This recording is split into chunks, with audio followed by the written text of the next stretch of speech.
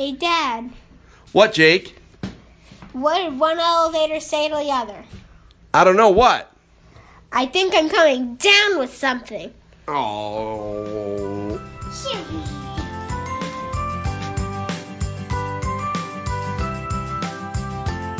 Hello, everyone, and welcome to Engage, a family gaming podcast. This is episode 143, and I am your host, Steven Dutzman, as always.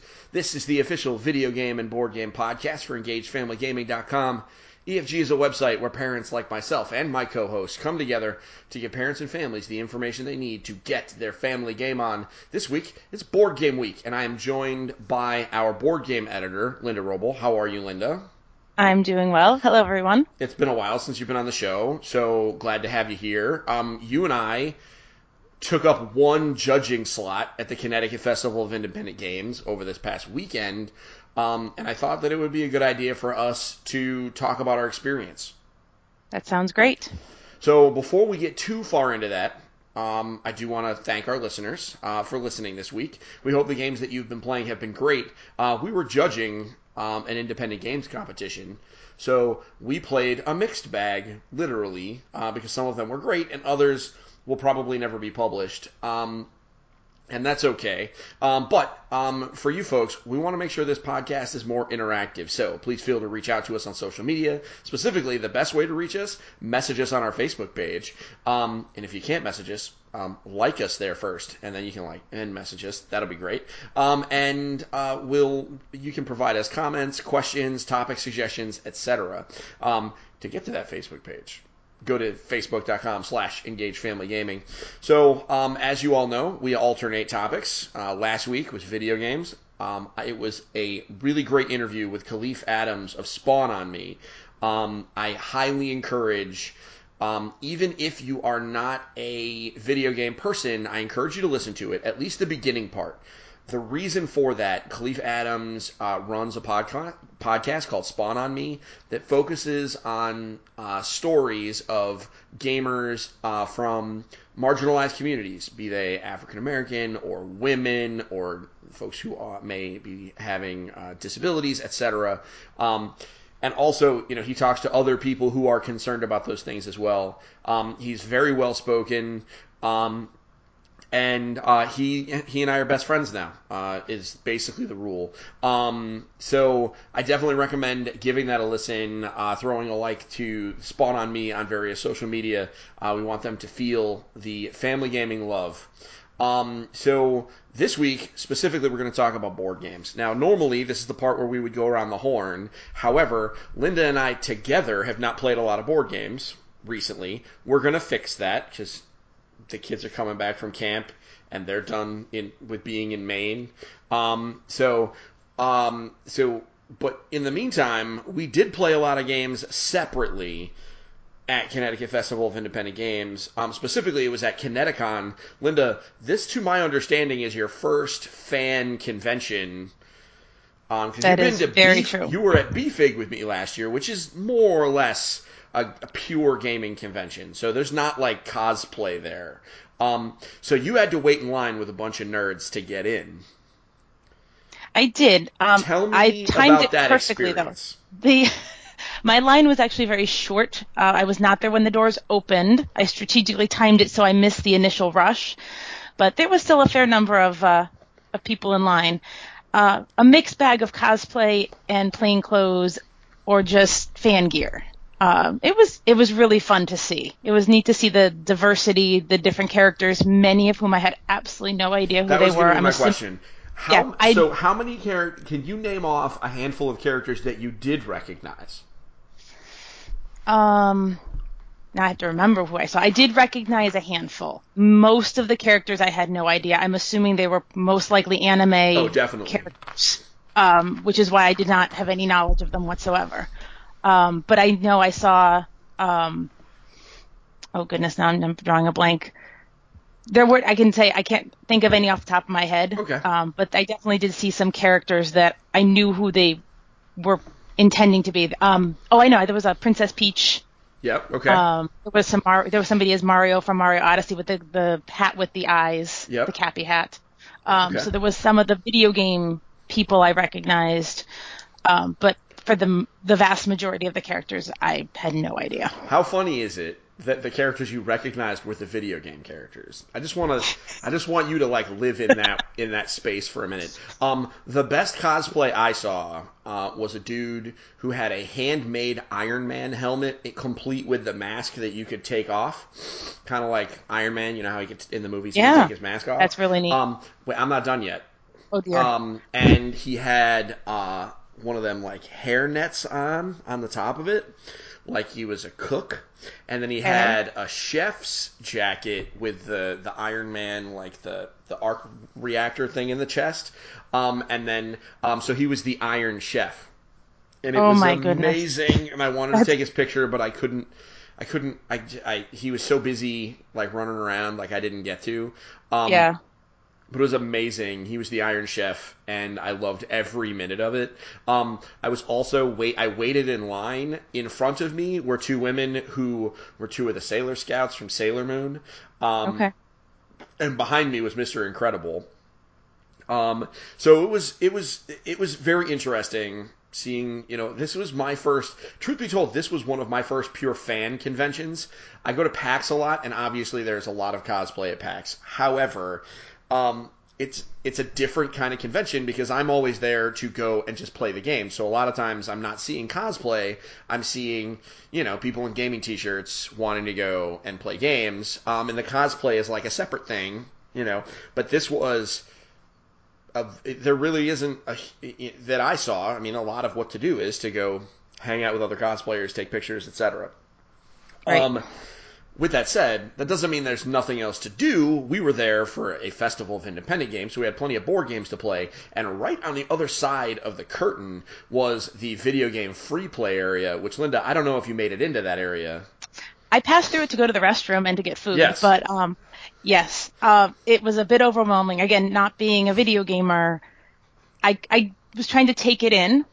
But it was a lot. It was neat seeing like people doing like some of the dance games because those were over near the tables for food. So I was watching that when I had lunch.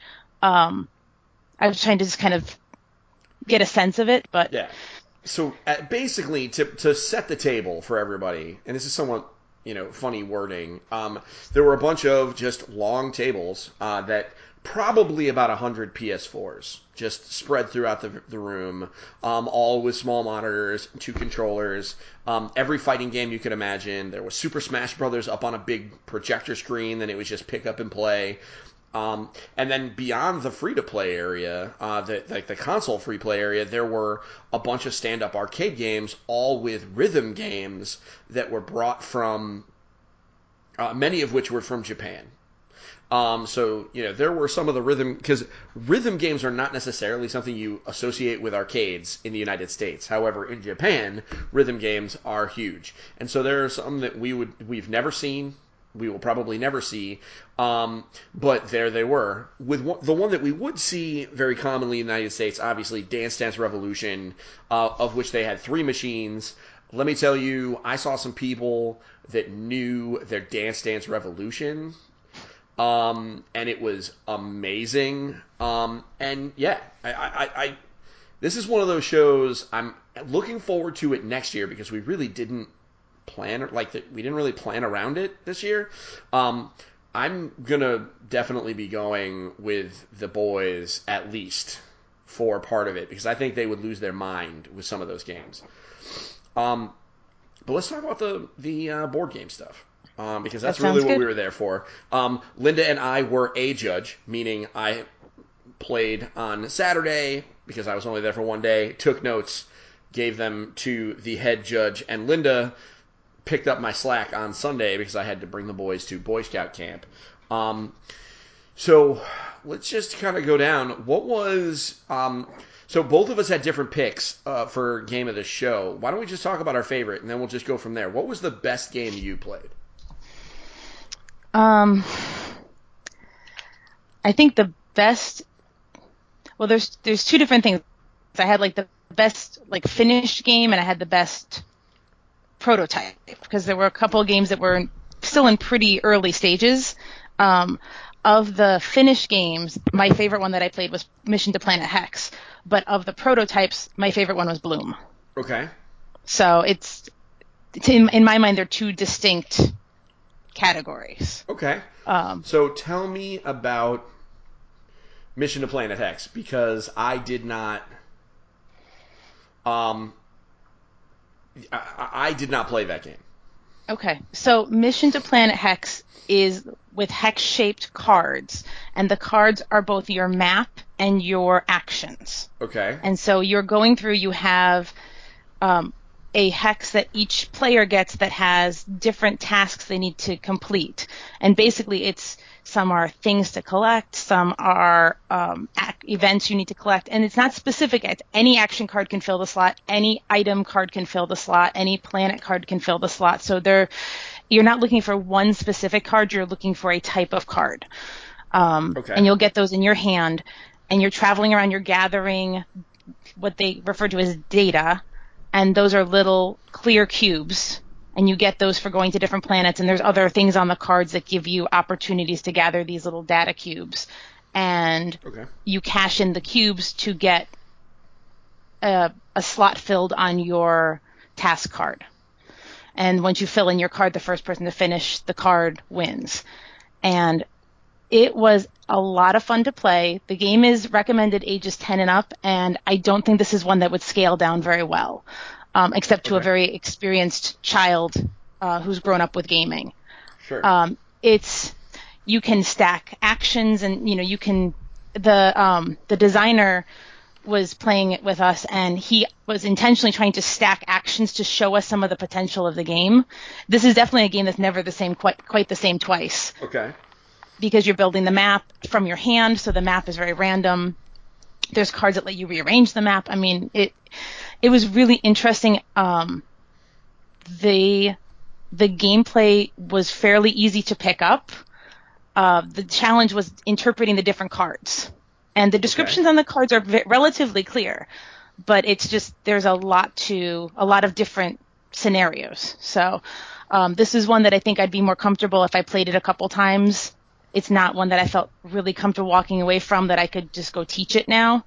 It was a little complicated, but I could see it being one that with some practice you'd be more comfortable.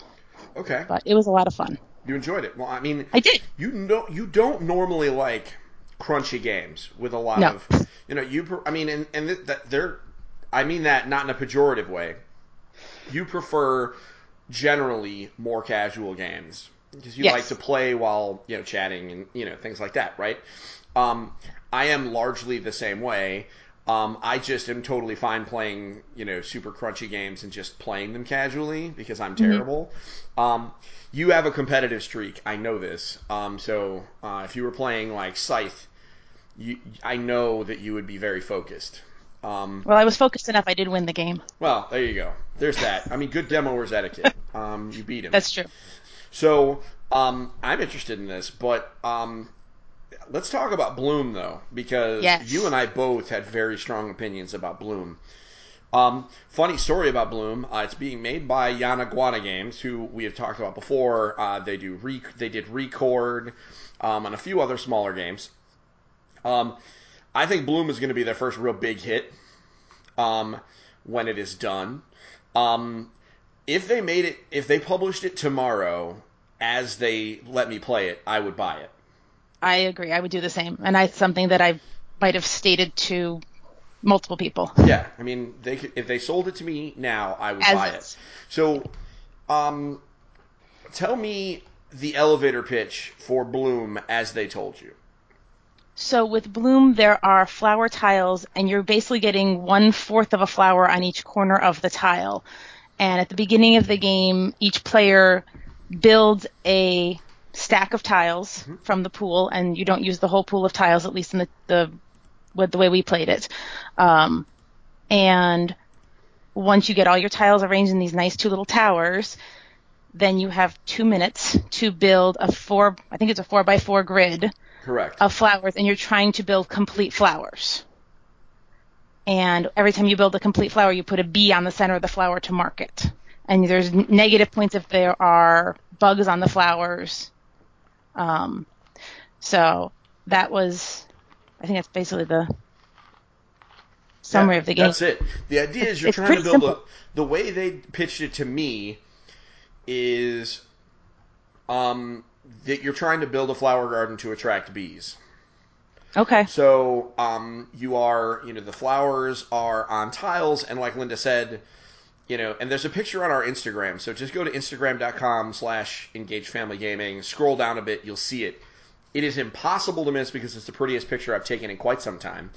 And you're collecting these tiles. It's a draft format where there are certain that are available, and you're taking not only for yourself but to kind of hate draft on your opponents, that type of deal.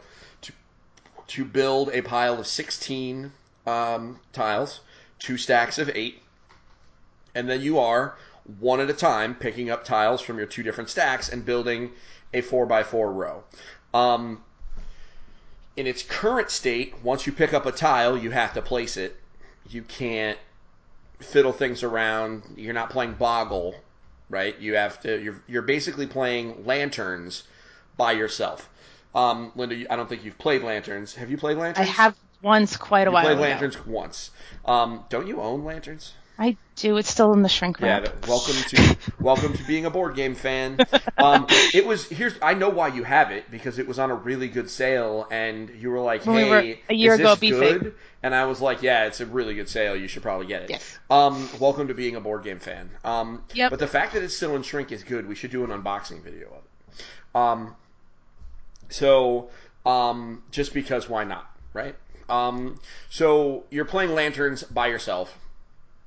And it's, I enjoyed myself a lot. Some of the feedback that we got from some of the other judges was that it needed some more design time. It wasn't ready for prime time. Needed a little bit more, a few more development passes. And you know what? I say to them, you're probably right, because I think everything could use more design time. I mean, it was a handmade prototype that we were playing with. However, if they sold that to me there and said, "Hey, you can have this game for $20," I would have bought it. No questions asked. Absolutely. My understanding is that the base format of the game is more or less settled upon. I'm sure they're still going to tweak it, but that what they're trying to develop now is variants of the game. And so it was neat. I got to talk to the developer a little bit and kind of brainstorm a little bit. And I know he was seeking out thoughts and opinions from people that played it to perhaps derive some variants for this as well. Yeah, the one piece of feedback I gave him, because the bees are supposed to visit the 4x4 garden. They have these neat bee tokens. One of the things that happened is if you make a group of 4 and create a flower and you don't immediately put a bee on it, you lose the points. And you have to do that during the 2 minutes. And I told him that I hated that, because I do. I hate missed triggers being a penalty, because there's oftentimes, especially in a game where you are racing, feels like an unnecessarily punch in the head. Hopefully that gets removed. And truth be told, if it's not removed, in my house, it could be house rules. Because I don't like missed triggers. And part of that is because I have trouble focusing. So for me, I will just lose to other more focused people. Period. The end. And he and I played, and both of us missed 1 B. Oh, wow. So we both lost 5 points. So we both felt bad for missing points, but it didn't change the game at all, because we both missed at the same number. And I could totally imagine, especially like a kid, I can picture Evan playing and losing because he forgot to place a B, and that would feel real bad. Right. Especially after, drafting the tiles correctly and going through the way of, playing, building out the flowers. I think it just feels like an unnecessary punch in the gut. Right. So that's Bloom. Funny story, the game was originally going to be named Son of a Bee. Oh, and I think that's amazing. However, this game is being deliberately designed to be marketed to families. Yes, and Bloom is a much better title for that audience. It's not BLOOM. It is BLUME, which is a German word. I'm not sure what it means. Do you know what it means? Did they tell you? I'm gonna look it up. No, I didn't. I'm gonna look it up. I just know that my it's first thing German. when I saw it was My first thing when I saw the spelling is Judy Bloom, the author. Blume in German means flower. That makes sense. Sounds great to me. That sounds awesome. Almost sounds like they're getting ready for some Spiel des Jahres kind of stuff. Yeah.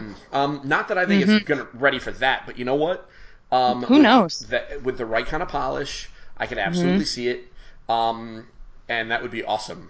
Yeah. So that is Bloom. Now I'd like to talk about a game that I hate to like punch down on games, but I do want to talk about New to Newburgh.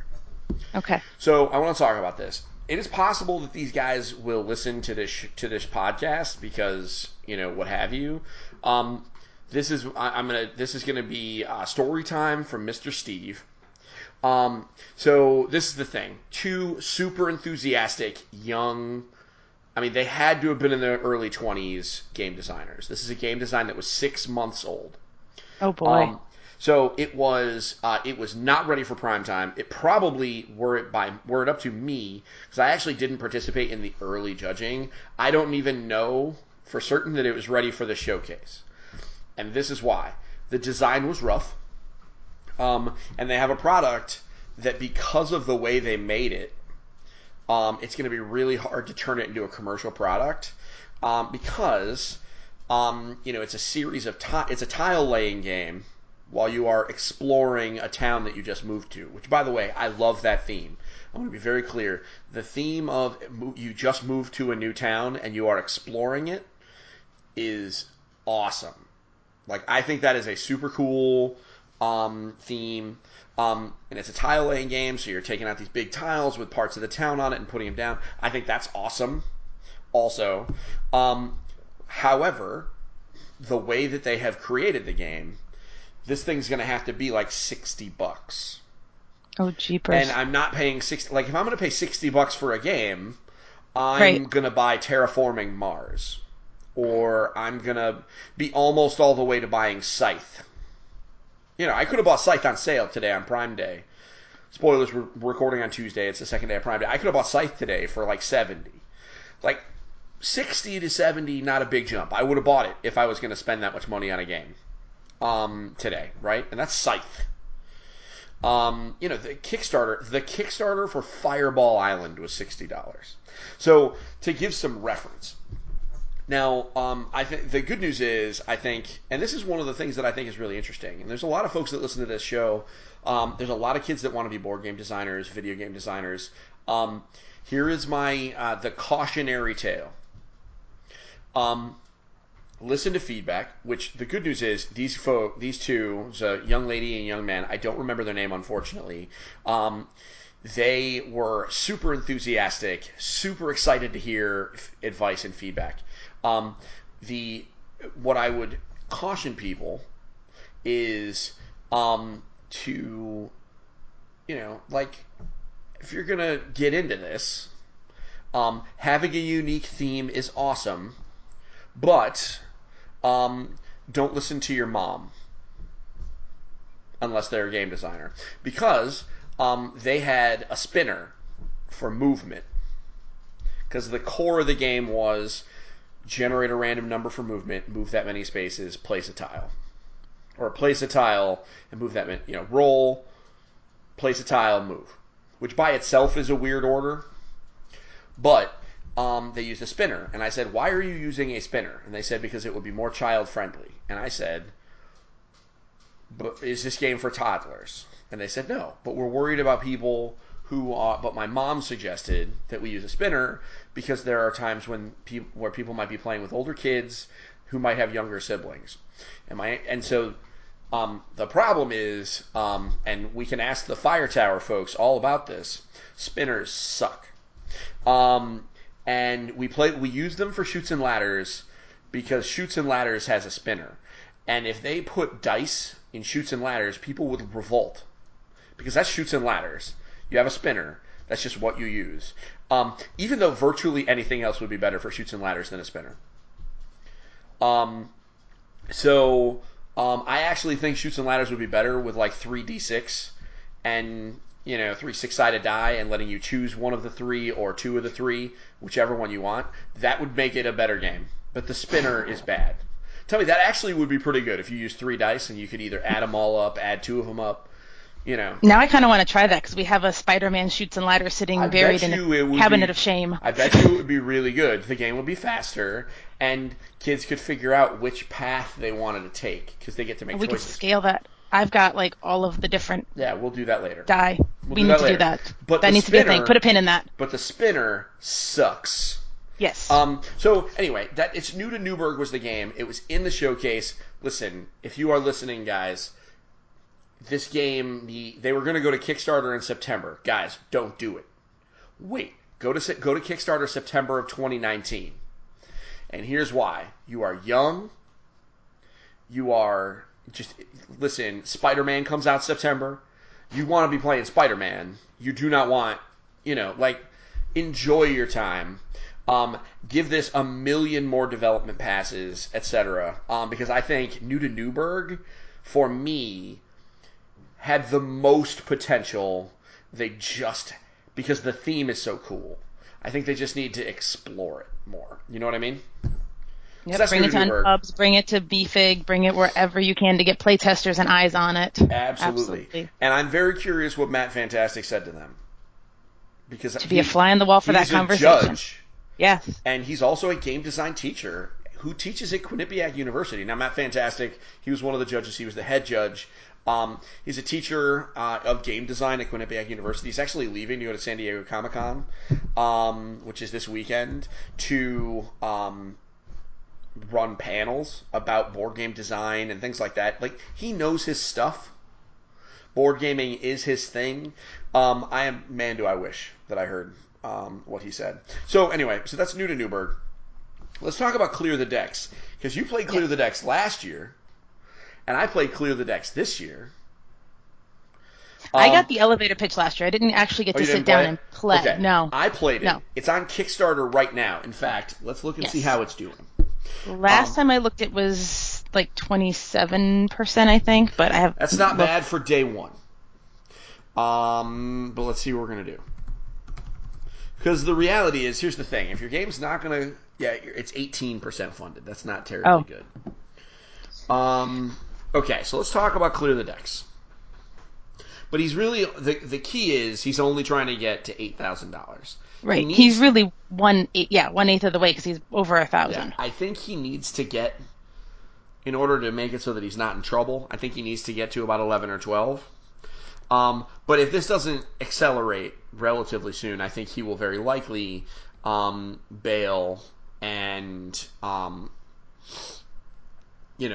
try again. But so anyway, Clear the Decks is a game firmly entrenched in the age of sail. Specifically, its inspiration came from the game designer Chris watching Master and Commander. It is not a pirate game. No. Very definitively not a pirate game. What you are is just a cooperative game where it's ship-to-ship combat, but it's cooperative. 1 to 4 players. And you are working together, you have 3 different sized cannons on your ship, an 18-pound, a 24-pound, and a 36-pound, which is accurate. And the goal throughout the process, and this is something that really struck me as I was playing through my demo and as I listened to him talk to me and some other judges, because I actually was able to play in a demo with a couple other judges, which was a rare treat to be able to sit back. His main goal was to play through the game, and as he was designing it, he wanted to make sure that each step of playing through the game really had that historical flavor. So the guns are accurate based on the weights of cannonballs that were used, the different ammunition that you have, be it chain shot or grape shot or a round shot. Those are the double shot thing, which is using 2 bags of gunpowder, stuff like that. Those are all accurate things that were done. There were strategies that were used. and his and there are even there are crew cards that kind of change the way that the ships work and things like that. It is very flexible. There is there's actually a version for younger kids where there's fewer objectives to complete, which I think is super neat. This is one of those things that if you are a fan of that era, that Age of Sail, not pirates, but sailing and exploration, and that kind of ship-to-ship combat. This game, I have never been on one of those ships in a cannon fight. Forgive me. But as far as I can estimate, it's a pretty accurate representation, which I think is very cool. It's a game that I hope to see funded. I want to see it successful. Maybe it's going to take a couple campaigns. That's okay. Because what I'm starting to find is campaigns, like if they start and they don't get the momentum that they need, they'll cancel and then relaunch sometimes even a month later, like with some stuff cleaned up. So that might be what he's doing. I don't know. But yeah, Clear the Decks was cool. So I mean, it's a little bit different now than what you saw because they made some updates, to my understanding. Yes, from what I saw last year, there definitely was some refinement. He definitely was tweaking it and dialing it in much more polished. Yeah. So it's much more polished at this point. The detail that he put into it, we sat and I got to sit with him for a while. And we really talked about some of the nuances of the cards. There's flags on the cards, and all of the flags have nautical significance, and they tie in. And I mean, you can really, if this is your wheelhouse, no pun intended, you really could go and see all these details and really get, he really put a lot of effort into the historical accuracy of this. And he also made the point to say it's a nice tie-in that if the theme of the game interests you, it might draw you into reading the book. So there might be that literature connection. Or it could work the other way. If you like those kind of books, the Master and Commander series, this might be a natural direction to go in. That absolutely is his goal. He wanted to try and, especially with some of his marketing, like he really is aiming towards those niche populations. I mean, the reality is he doesn't need to he doesn't need to sell 20,000 copies in order for this game to be a success. So here we go. I mean, that's Clear the Decks. If you're interested in it, you can head to Kickstarter, search Clear the Decks. We're going to have a FAQ that's going to get published on Friday. So if you want to look at that, so the same day this is published, the podcast is, you'll be able to head on over to EngageFamilyGaming.com and take a look at that. So let's think about some of the other games. What was another game that you played, Linda? Another one that I played, a game that I actually was able to purchase. It was a finished game called Pigment. This was on Kickstarter previously, successfully funded. It is an Italian Renaissance painting theme, so it actually uses artwork from the era. And you go through, and the story behind it is that you are an artist and you're sending your minions out to go gather you paint, and you need certain combinations of paint for each painting. And when you gather the correct pigment cubes, that you can cash them in, and then you successfully complete your painting. And I believe it's six painting completions is what you need to win the game. Okay. Very light, very easy. It's a 1 to 3 player game. Really pretty. It's beautiful because you have the artwork from the Renaissance incorporated into the cards. So that was fun. It's nice and light. So that was one that I ended up picking up. And that company actually has an active Kickstarter now, a little bit different. They're featuring wooden meeples. They have a Kickstarter that is Meeple Machine. And so actually, as a bonus for buying their game at the show, I got 6 handcrafted wooden meeples of different colors, which was really neat. Okay. So, and the Kickstarter that they have now for the meeples, think actually might have already funded. Let me take a quick peek. But it's beautiful, made in Vermont. They have these beautiful wooden meeples of different wood types and stains, and They absolutely do. They are really nice. so He actually said we should reach out to them because they were thinking of, they were offering, if we wanted to do custom meeples for giveaways and things like that, they would work with us. I don't know if they want to work with our budget of $0. However, we'll figure it out. yep. Their Kickstarter runs to the end of July, and they are funded already. So speaking of funded, how about that? The freaking edible cookbook, they did it. I told her she was going to do it. I told her she was going to be fine. The edible games cookbook from a few weeks back. Jen thought that it was not gonna. She was not ready to get excited yet, and I understand as someone who constantly worries. Linda has dealt with that from me for literally our entire relationship. She knows that I worry all the time, even when it is very much not necessary. It's true.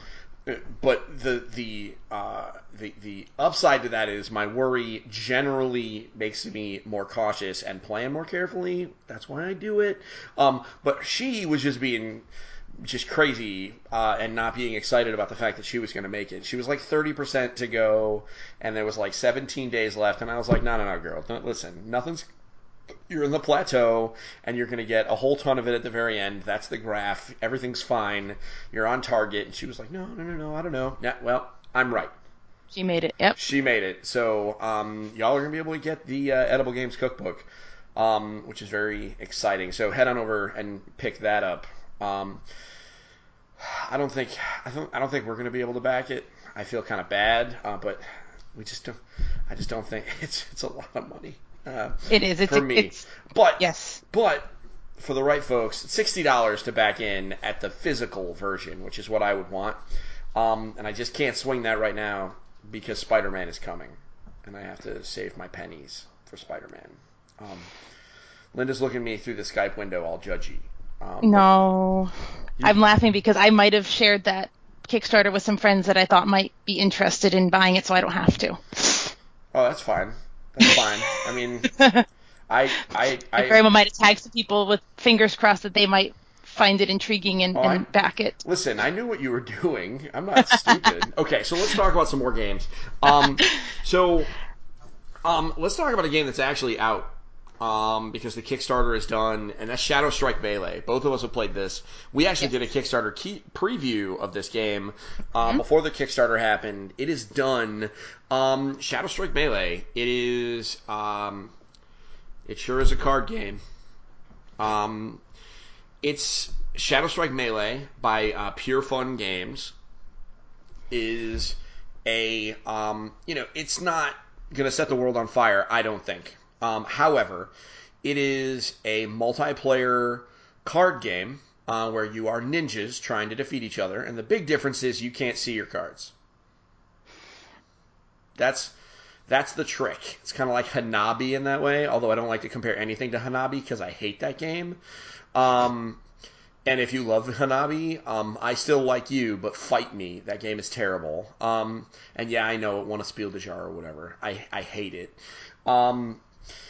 And maybe I hate it because I'm stupid, and that's fine. But so I do struggle a little bit with Shadow Strike Melee.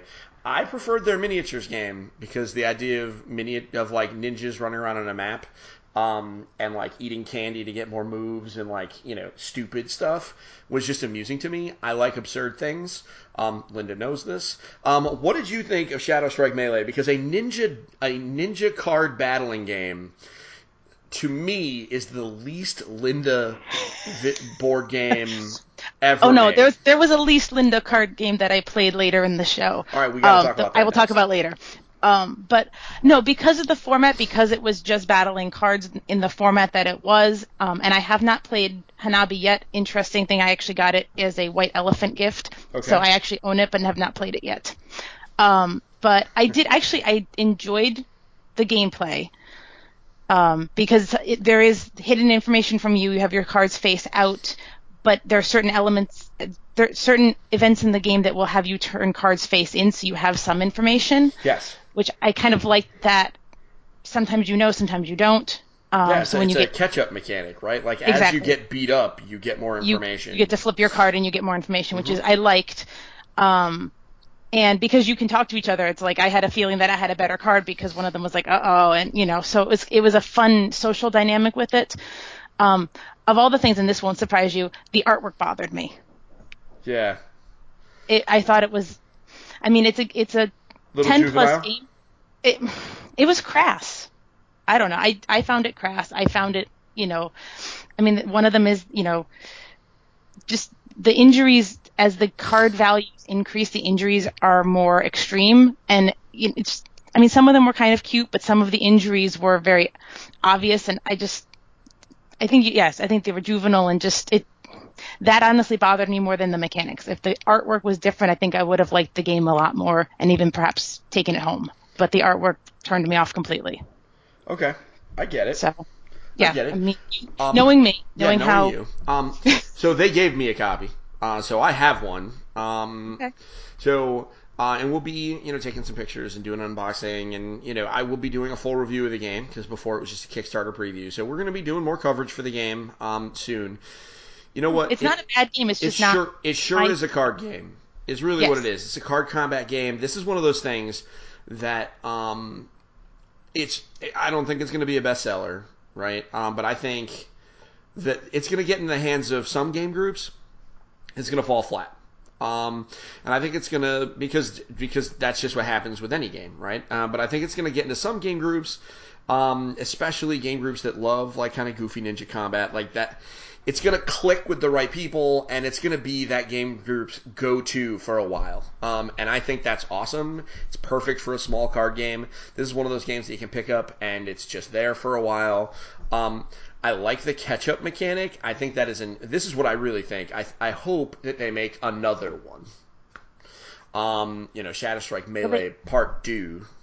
Well, they did say they're hoping to make a board game version of the game, and maybe that's the one that you had seen. I thought I played a miniatures combat game from that style. With that said, it was incredibly complicated, so it could very well be that they said, you know what, let's just make a card combat game so that we can actually finish a game. I think they've gone back to the drawing board. Yeah, and you know what? Maybe we'll have somebody from the show, from them, from Pure Fun on the show at some point to talk about it. The reality is, I understand that the art was not your jam, because and that's okay. Because that's me. You don't like crass humor in general, which amuses me that we're friends. But because I actually liked the crass humor, but I think that again, this is just demonstrating that different people, subtle differences can make a difference for any game group. Right. So that is Shadow Strike Melee. I mean, I liked it, but I'll still go play it. That's not going to stop me from playing it, but it's one I'm not going to go buy it. You're not going to grab it. You're not going to grab it from the pile first. No.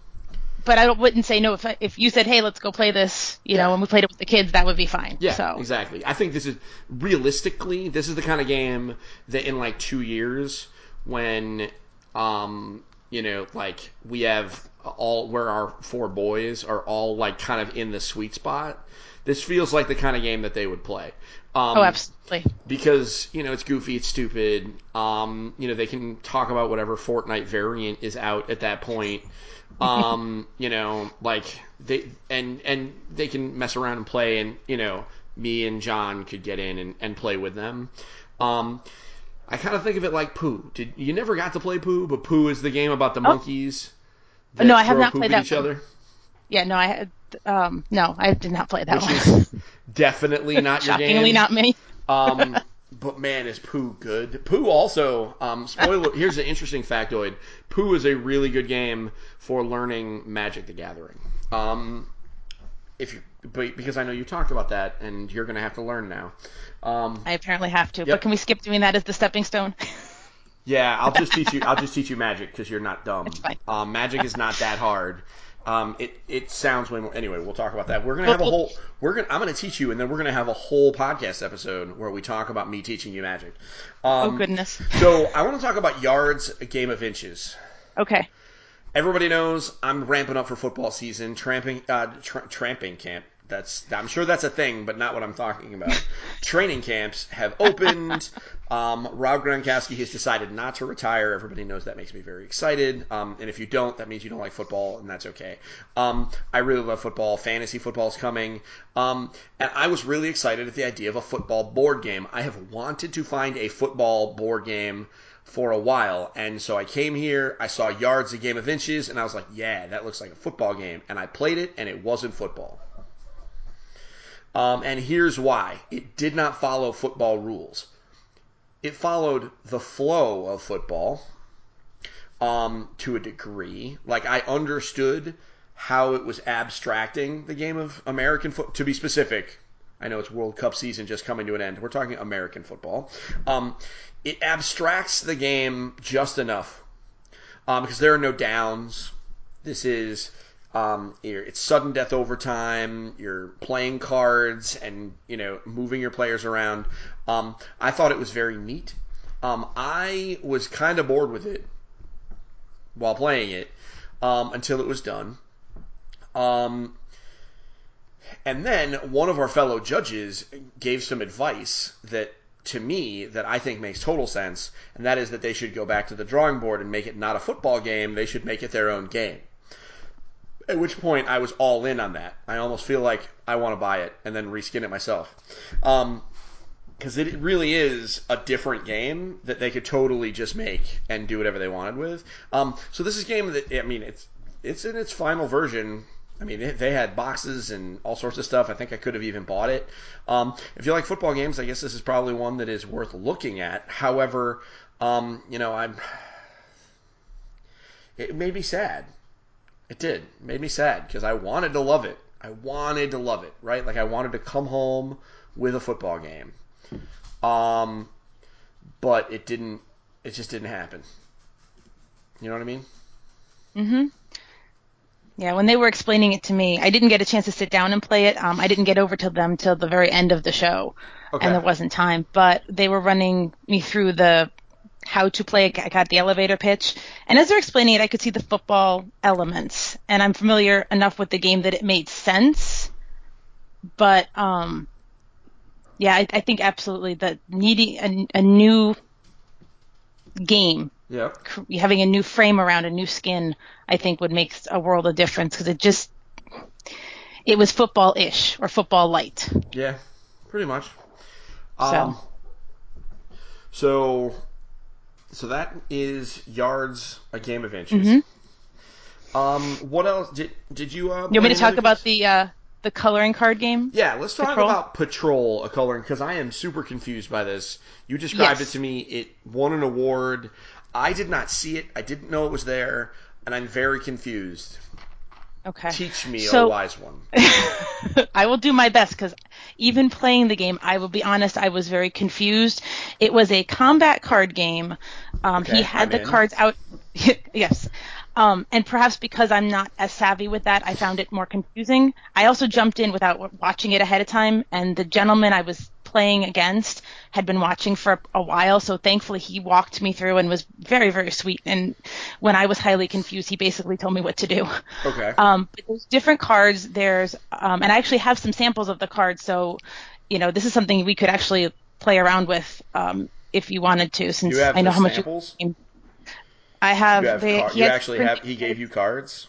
I have, he had them out on the table for people. He had a giant stack for people to take, and so there's different numbers on the cards, and those are both how much damage you do and your health. So it's one number, which makes it simple, which I like. Yeah. There's different kinds so there's a thief, a scrapper, amateur, duelist, savage, spy, bard, priest, and magician. So those are the different classes of characters, and so you're combating each other, and as they are, you could print them out right now, play it without doing anything else, and so you're battling, and who has the higher, basically flip. So the way it is, you put your cards face down. I can know what my cards are. Yep. And then you're going to say, okay, I'm going to attack this card, and you point to a card, and they flip it over, and then you have to see who has the higher points. And there's different skills on the cards as well that can make special effects for different things. What the coloring aspect does is there's a whole chart. Different colors give you one additional skill or ability. Okay. So it's pink card always has whatever that ability is. It's a consistent thing. So once you see that color and you know them comfortably, you see the color, you automatically know what the additional skill is. Okay. So basically you have to customize your deck because you can color any card any color. So it gives you this customizable element, and the ability to customize your deck in this unique fashion is why he won the award for most innovative, because it's a different thing you don't typically see in games. Okay. Yeah. No, this sounds super rad. I wonder if it is on Board Game Geek. I'm going to look it up right now. While you're looking it up, so the starter deck was funded successfully on Kickstarter. There are 36 cards in the starter deck. He is hoping to have a Kickstarter in September for a full card deck of 90 cards. Oh. So it is something that has had some legs to it and already has some successful funding. Okay, so let's see what we can find.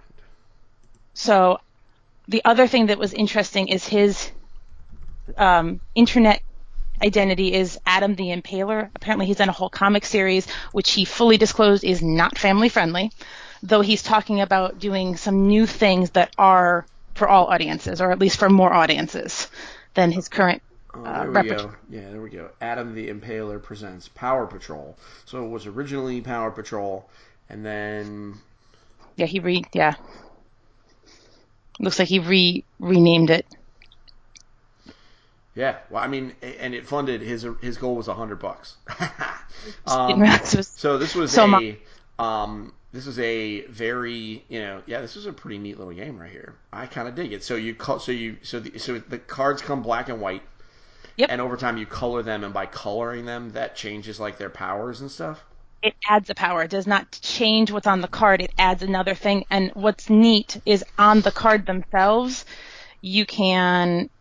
there's a spot underneath the number where you can actually write in some different abilities. So it's noted permanently on the card. This is really cool looking stuff. I think for people that like card battling, this is a really neat, different game. This is not my style of game that I'm comfortable with, so I will be very honest. I was incredibly awkward playing this and didn't understand what I was doing. The gentleman, like I said, that I was playing against was super, super nice and, made it as easy as he could for me. But I think for someone that enjoys this style of game, really cool, really unique. No, I agree. This is pretty rad. So he's the artist. Yes. That's why he was able to keep his funding goal so low, because he didn't have to pay himself for the art. Yep. He's doing everything himself. Yeah, this is pretty rad. You got his business card, right? Oh, yes. All right, so I got all of the things and all of the contacts and the swag. He was giving away all kinds of little swaggy things. All right. So. Well, we will be talking with him because this sounds pretty rad. And I want a deck of the cards so that I can have Jenna color them because I'm bad at it. So man, this is pretty. So that's Patrol, a coloring card game. Interestingly enough, he's not on Board Game Geek. If you're listening, sir, go get on Board Game Geek because I don't know how. I mean, his first thing wasn't all that big.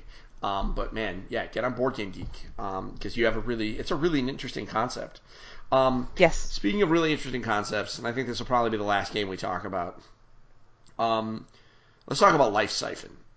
Okay. Life Siphon was the runner-up. The winner was, let's talk about the winner first, and then we'll talk about Life Siphon. So the winner game of show was called That's Wizard. That is a game that I did not get a chance to play. However, I will be playing it at BFIG, which means Linda will likely be playing it at BFIG, which is September 29th, by the way, in case you want to put it on your calendar, Linda. Okay. And I'm going to bring, and Jenna's going to come. That way, no one will be confused anymore. They'll just have even more weird confusion about our relationship. I guess I have to bring John. Is that what you're telling me? You could if you want. I mean, he does work. So that's Wizard. Here's the pitch, guys. It is not Harry Potter. I promise you, it is not Harry Potter. but it is, Though the designer looks like Harry Potter. even though the designer definitely looks like Daniel Radcliffe. He really, really, really does. He really does. But it's not Harry Potter, I promise you. But only because they can't be Harry Potter. Because it is a 2-player wizard dueling game. And you're casting spells and, throwing hexes and doing all sorts of stuff. It's a 2-player wizard dueling game. I mean, come on. It's if they had the Harry Potter license, this thing would already have sold pre-orders like millions.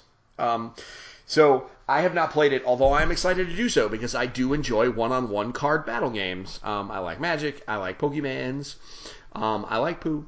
And I am going to probably very much like that. Like, That's Wizard is in my wheelhouse so hard. It doesn't Another even reason know you it. need to teach me battling card games more. Yeah. Well, I mean, it's not realistically. Here's the thing: if you're learning, because the reason we tell these jokes, folks, is behind the scenes. Linda is learning Pokemon because her sons got Pokemon cards as gifts. They've got and they Pokemon decided fever. They have the Pokemon fever, and it's only gonna get worse when Pokemon Let's Go Pikachu and or Pokemon Let's Go Eevee enters their home, which will happen likely on December 25th, 2018. There's a good chance of that. Because they're not dumb, and because for sake of information, Linda, if you are going to do that, pre-order early because I think that game's going to be hard to find. Okay. Especially if they like Pikachu. If you're going to get the Pikachu version, pre-order it now. Eevee, I think, will be easier to find. But yeah, pre-order now. We're fighting in our house which one we're going to get. And Meggie is insisting that we're going to get both. That's insanity. She can live that delusion. It's fine. Yeah, that's insanity. I'm not really sure what we're going to do. Anyway, so that's Wizard. I think it's I'm excited about this game, and I haven't even played it yet. We're going to play it at BFIG, so stay tuned for now because Linda and I will have much more. And Jenna's going to play it too. So she knows her card battling. So we're going to play this. We'll talk about it a lot after BFIG. That's like the first table we're going to. I'm actually going to reach out to them and set up an appointment so we can just go all at once the minute we get there. So let's talk about Life Siphon. Speaking of games that have card battling in them, Life Siphon is a Warlock game from Lay Waste. They're the people that made Dragoon, which everyone knows. I am a huge Dragoon fan. This is it is very different from Dragoon. This is intended to be a multiplayer card and critter combat game. The idea is it's played on a square board and players are battling to control a ley line. And the person who controls the ley line is the first person to kill an opponent. Now that is relevant because if you're playing 4 players on this board, you only attack the person to your left. You may not attack other people than the person to your left, which means, for example, if there are 4 people fighting, and say Linda is directly to my left, I may attack Linda, but Linda will only be able to attack the person on her left, which is not me. That will be one of our mutual opponents. What that means is it creates game states where I may have to help one of my opponents because I need to prevent the person to my left from killing them. So it does create like this weird push and pull. You create dudes. The other thing is you start with 20 life points. That is a pretty good number. Here's the thing. Most spells cost life. So that's a lot.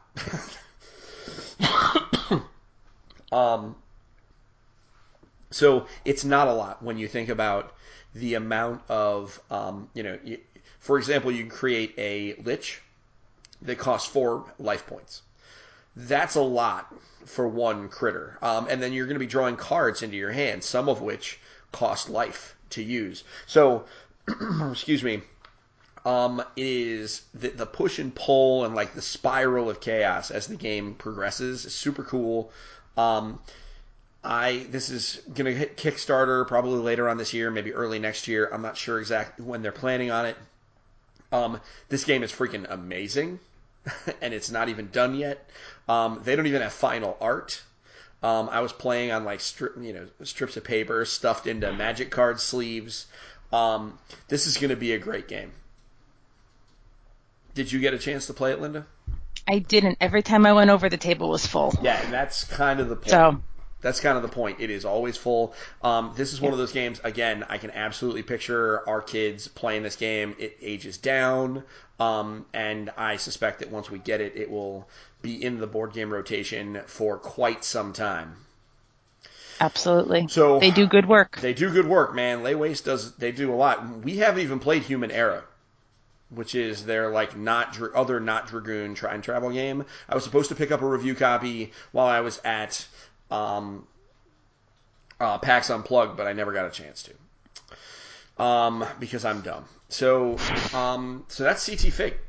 We played all. There were other games there. I don't want to disrespect all of them. We just did not play them all because we were, it was there was just a lot. Any closing thoughts? I think it was a neat experience seeing this nestled into Kineticon. It was vastly different than last year's CT Fig, where that was just a standalone event. I think having it in the bigger convention was a really nice bonus. It brought in people that might not have had the opportunity to see these games in their various stages. Yeah. So I'm really glad that they have changed that part of it. It'll be interesting to see if that continues next year, if they found it successful. Yeah, I think. I know that they. I know that they are. It's definitely was more successful than when they had it at Tabletop Shop. I can only imagine because of the numbers. Yeah, there's just so many more people there.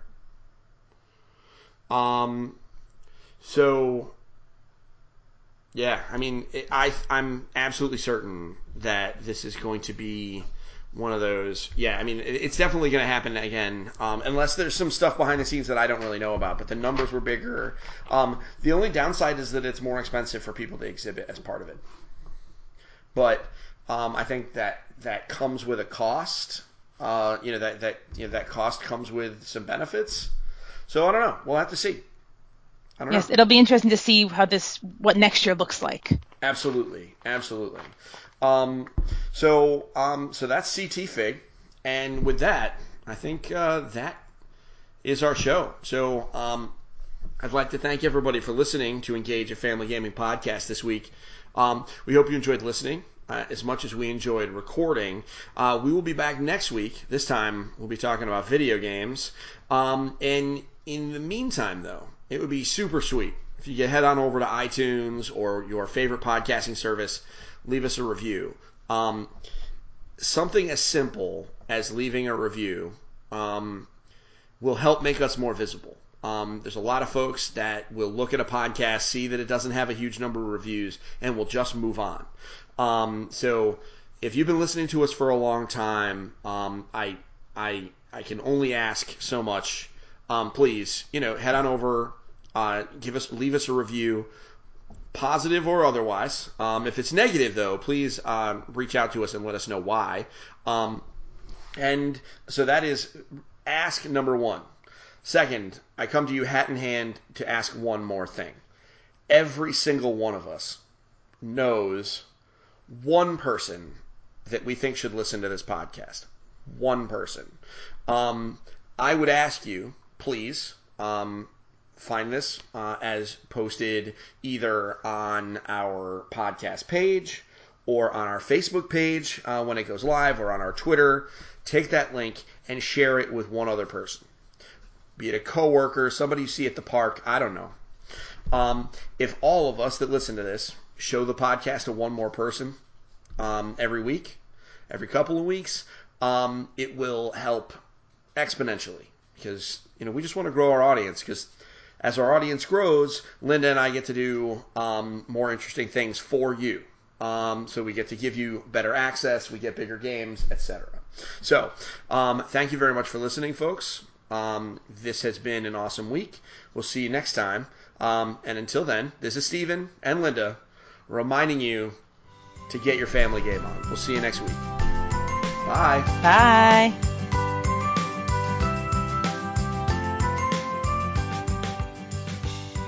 Thank you for listening to Engage, a family gaming podcast. Thank you for listening. Tune in next week.